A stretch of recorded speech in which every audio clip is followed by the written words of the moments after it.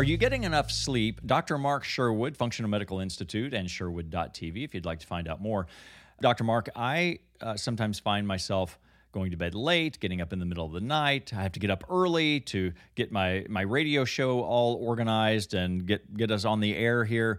So how much is enough, and how can I manage that with the current levels of stress that we are all experiencing with our phones going off and blue screens that are making our eyes all excited and we can't go back to sleep? We do need to get 7 to 8 hours of sleep, even as adults.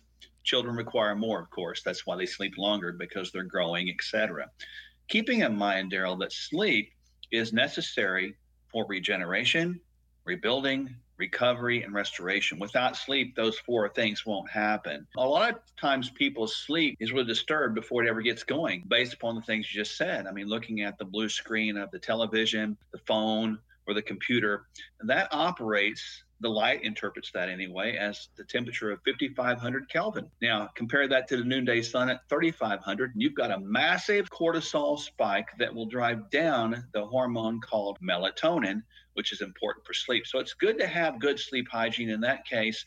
Get some blue blocker glasses, dim your screen, take a hot shower, turn your temperature down your house to maybe 65, and that all should help. Gosh, we can unpack all kinds of stuff there. So I need to look cool watching my TV in the evening with some blue blocker glasses. Is that what I'm hearing?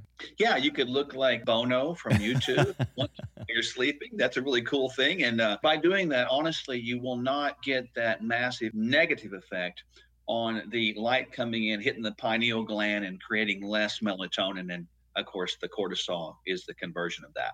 A sleep regimen, maybe starting 6 or 7 o'clock, some magnesium, some decaffeinated tea, herbal tea. What do you recommend there?